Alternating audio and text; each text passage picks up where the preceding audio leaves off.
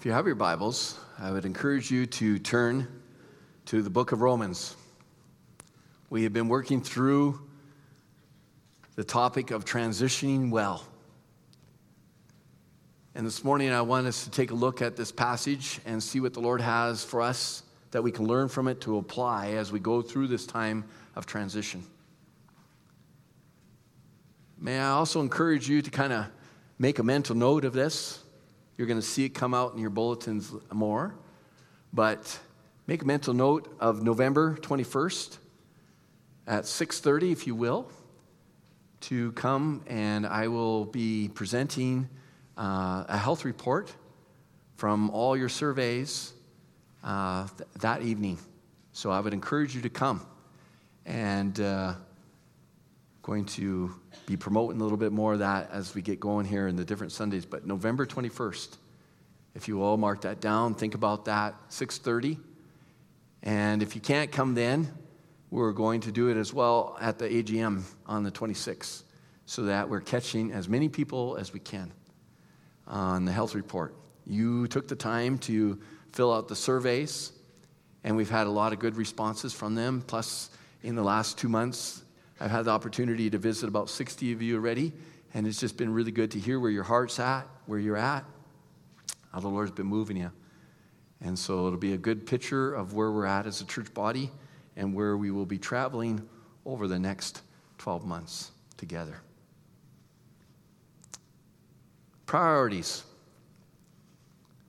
Some people have them, some people do not. Some people claim to have them, but they don't use them. Others don't claim to have them, but how they go about living their lives speaks volumes. So here's my thought. What is your priority? In your bulletin, there's an outline. If you want to follow along, I may encourage you to do so. And today our focus is on setting priorities. Rick Warren, in his book, The Purpose-Driven Life, started the book with these words: "It's not about you." The purpose of your life is far greater than your own personal fulfillment, your peace of mind, or even your happiness. It's far greater than your family, your career, or even your wildest dreams and ambitions. If you want to know why you were placed here on this planet, you must begin with God. You were born by His purpose and for His purpose. If you have your Bibles or your app on your phone, Romans chapter 8, we want to read the first 5 verses. And this is Paul talking. "Therefore, there is no condemnation for those who are in Christ Jesus, because through Christ Jesus, the law of the Spirit of life set me free from the law of sin and death. For what the law was powerless to do, in that it was weakened by the sinful nature, God did by sending His own Son in the likeness of sinful men to be a sin offering. And so He condemned sin in sinful man, in order that the righteous requirements of the law might be fully met in us, who do not live according to the sinful nature, but according to the Spirit." You may want to underline that. Those are powerful words from Paul. Those who live according to the sinful nature have their minds set on what that nature desires. But those who live in accordance with the Spirit have their minds set on what the Spirit desires. It's a matter of priority. I suppose most people have asked what is your priority would list their families, their career, their security, financial security, their child's education, and so on as the top 5. However, when Paul wrote this letter to the church in Rome, which was predominantly Gentiles, it was a Gentile crowd, he wanted them to know that God and his will for their lives should be ranked number 1. Number 1. If we claim Christianity, and let me give you a definition of that because our world uses it a lot. Christ follower. Okay? Christ follower. If you know Jesus Christ as your Lord and Savior, you're a Christ follower. If we claim Christianity, then we walk according to the Spirit. That's what Paul says in these first 5 verses. If we claim Christianity, if we are a Christ follower, then we accept God's ability to do things we cannot do. If we claim Christianity, if we're a Christ follower, then our number 1 priority is to set our minds on spiritual things. Paul wrote that if we claim to be a Christian, a Christ follower, we cannot continue our lives and we cannot continue to live as anything but Christ. You see, we can either walk through life focused on ourselves, which the world promotes heavily, which we're bombarded every day with, our wants, our supposed needs, or we can walk according to the Holy Spirit with God's will in sight. God's will in sight. And so when I was reading this passage and I was thinking about it, the question that comes to me and always comes to me is, okay, how do we do it? How do we do this? Well, let's look at this passage a little bit more deeper. The first thing we see in verses 1 and 2 is that we're to walk according to the Spirit.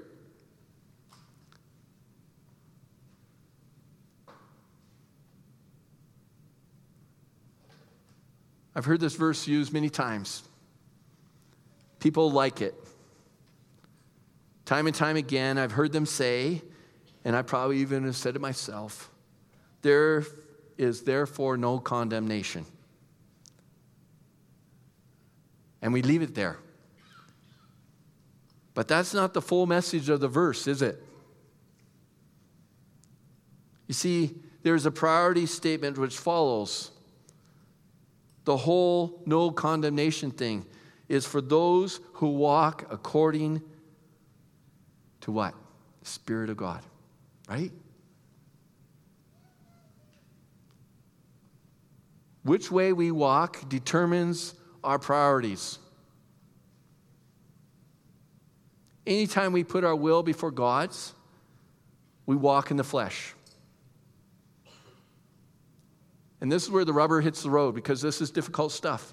It's easy for us to say, thy will be done, Lord. Thy will be done. It's another to put it into practice. Anytime we intentionally turn a deaf ear to God's instruction, we walk in the flesh.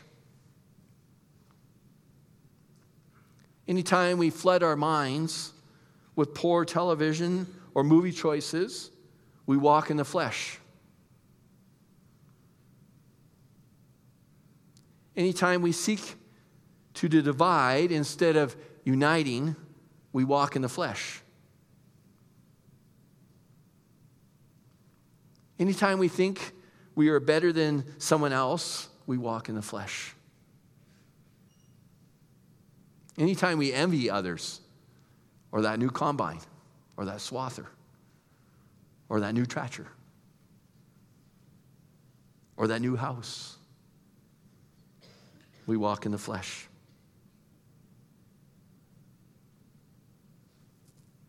When we spend more time with our stuff compared to time spent in God's Word, in prayer, in worship, and in praise, we walk in the flesh.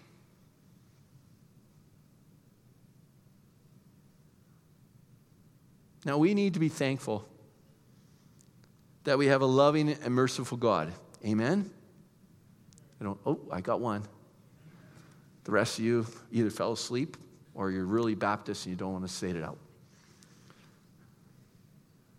But we need to be thankful that we have a loving and merciful God. Things could get ugly if we didn't have it. And the message is this. When we open up these first verses, there are only two priorities. Either we walk in the Spirit or we do not. And there's the battle every day when we wake up. There's the challenge every morning.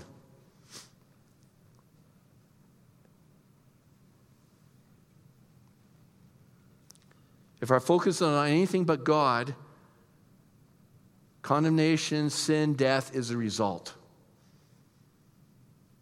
But if our focus is on God, then we walk not in fear of condemnation, but free from sin and death. That's what Paul is saying here.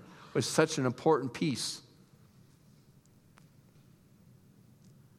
Which way we walk is the first determination of priority. The second thing is, we could not do it. God did. And we see this in verse 3 and 4. And people will say that. But what about grace? What about love? What about mercy? And Paul addressed that. He said, just because of that, it doesn't mean you keep on sinning. Thankfully, after God dealt with God's people from Adam and Eve, through the time of Moses, through the kings and the prophets, he realized that we needed help. And Paul wrote that in verse 3. He says, for what the law could not do in that it was weak through the flesh, God did by sending his own Son. God had a plan. God had a plan. He sent his own Son. While we were yet sinners, God still loved us enough to send a portion of himself. And even when we become believers, God still loves us enough to give us his Spirit to guide, to lead, and to direct us if we only listen.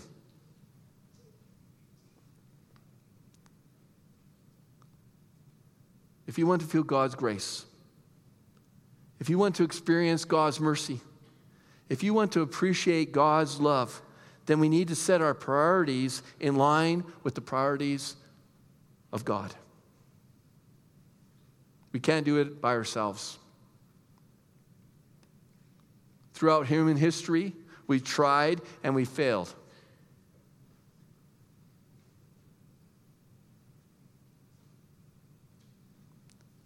We have eaten the forbidden fruit. We molded golden calves at the foot of the mountains. We found ourselves in a foreign land, conquered and captured. We've heard the words of Jesus and still deny him before the rooster crows. And while Jesus hung on the cross, John and Mary stood at the foot of the cross. We huddled on the very outskirts, afraid and bewildered. And after Jesus died, we couldn't even give it up the nerve to take care of the body. And so we sent women down to take care of the body. And when that body was not there, we blamed thieves and soldiers.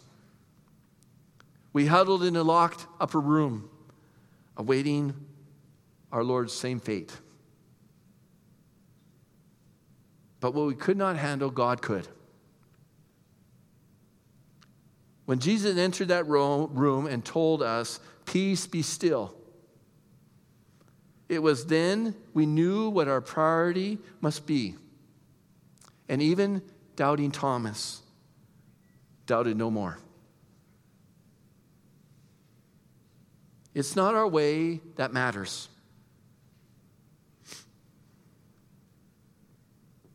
We make decisions based on very little information compared to God's vast knowledge.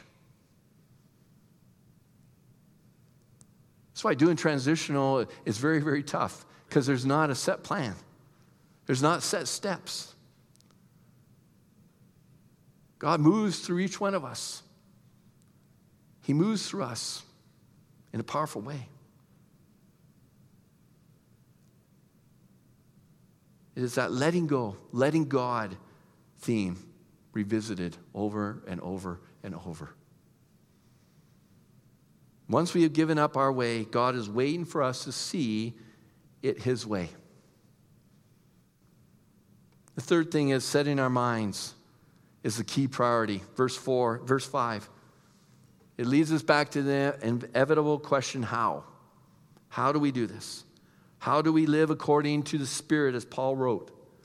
And the answer is found in another one of Paul's letters, and this time it's to Galatians. And if you have your Bibles, I would encourage you to go to Galatians chapter 5. And we want to just quickly take a look at verses 16, 22, and 23, and 25.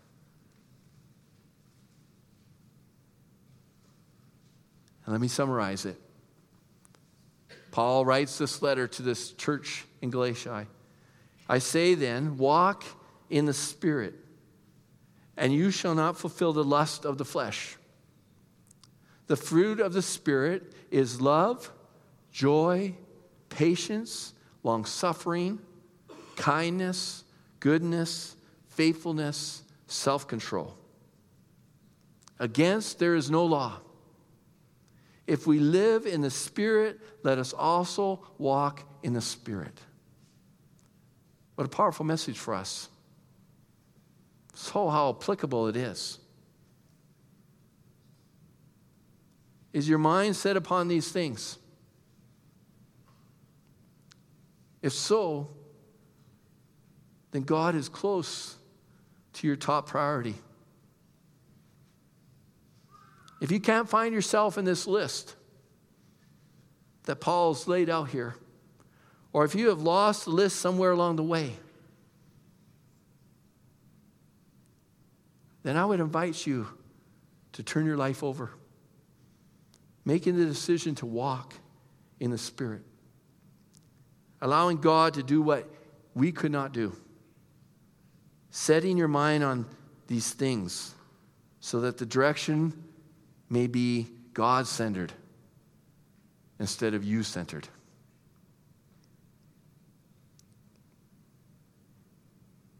Where we set our mind dictates our decision, our direction, our priority.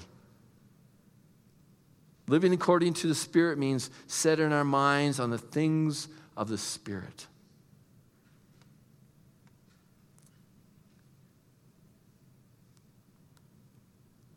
As I wrap up, the theme that comes out here over and over in these first 5 verses is it's all about God. It's not about us. It's not about me. It's all about God.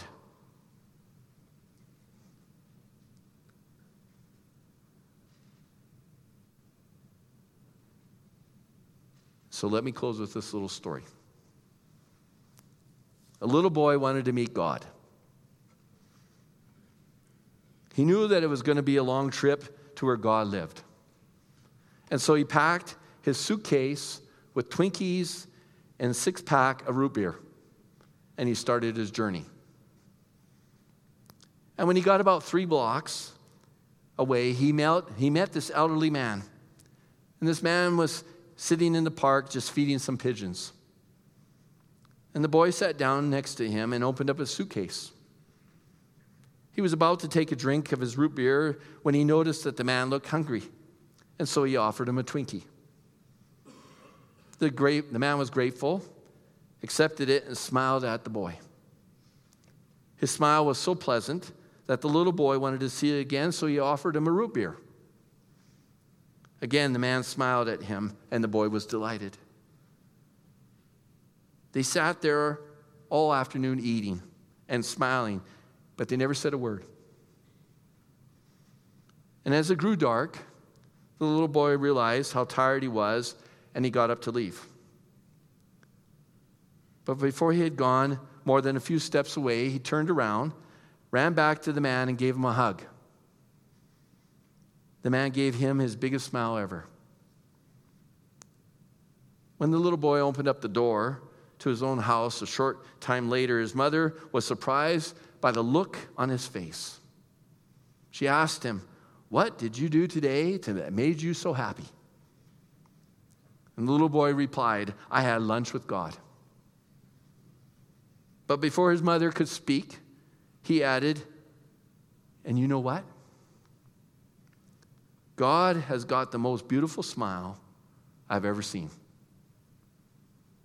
Meanwhile, the elderly man, he was so full of happiness as well, he returned to his home. And his son was stunned by the look of peace on his face. And he asked, "Dad, what did you do today that makes you look so happy? Why are you so happy? Why do you have this peaceful look on your face?" He replied, "I ate Twinkies in the park with God." However, before his son could respond, he replied, "You know, he was much younger than I expected."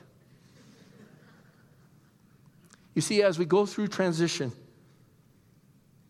as things start moving and coming into place, isn't it a good time to turn away from our wants, our desires, and instead trust in the Lord to renew our strength? You see, the prophet Isaiah says this, "Have you not known? Have you not heard? The Lord is an everlasting God, the creator of the ends of the earth. He does not faint or grow weary, and his understanding is unsearchable. He gives power to the faint and strengthens the powerless. Even youth will faint and be weary, and the young will fall exhausted. But those who wait upon the Lord shall renew their strength. They shall mount up on wings like eagles. They shall run and not be weary. They shall walk and not be faint." Isaiah 40, 28 to 31. Let me close with this prayer as we do close this morning. Lord, we come before you amazed at your knowledge, overwhelmed by your accuracy, dazzled by your inability to fail. But we come before you tired. We come before you broken, wandering, feeling worthless, having no direction. Lord, your will has been clear to us. Setting our priorities upon you is not a new concept. We find it throughout Scripture, yet we still stumble. Like Peter walking on the water towards you, we tend to focus on the storm than on you. Forgive us for all the times our priorities are out of whack. For all the times we knew better but did so anyways. For all the times we have missed being the people you would have us to be because of our inability to let go and follow you, and we're sorry.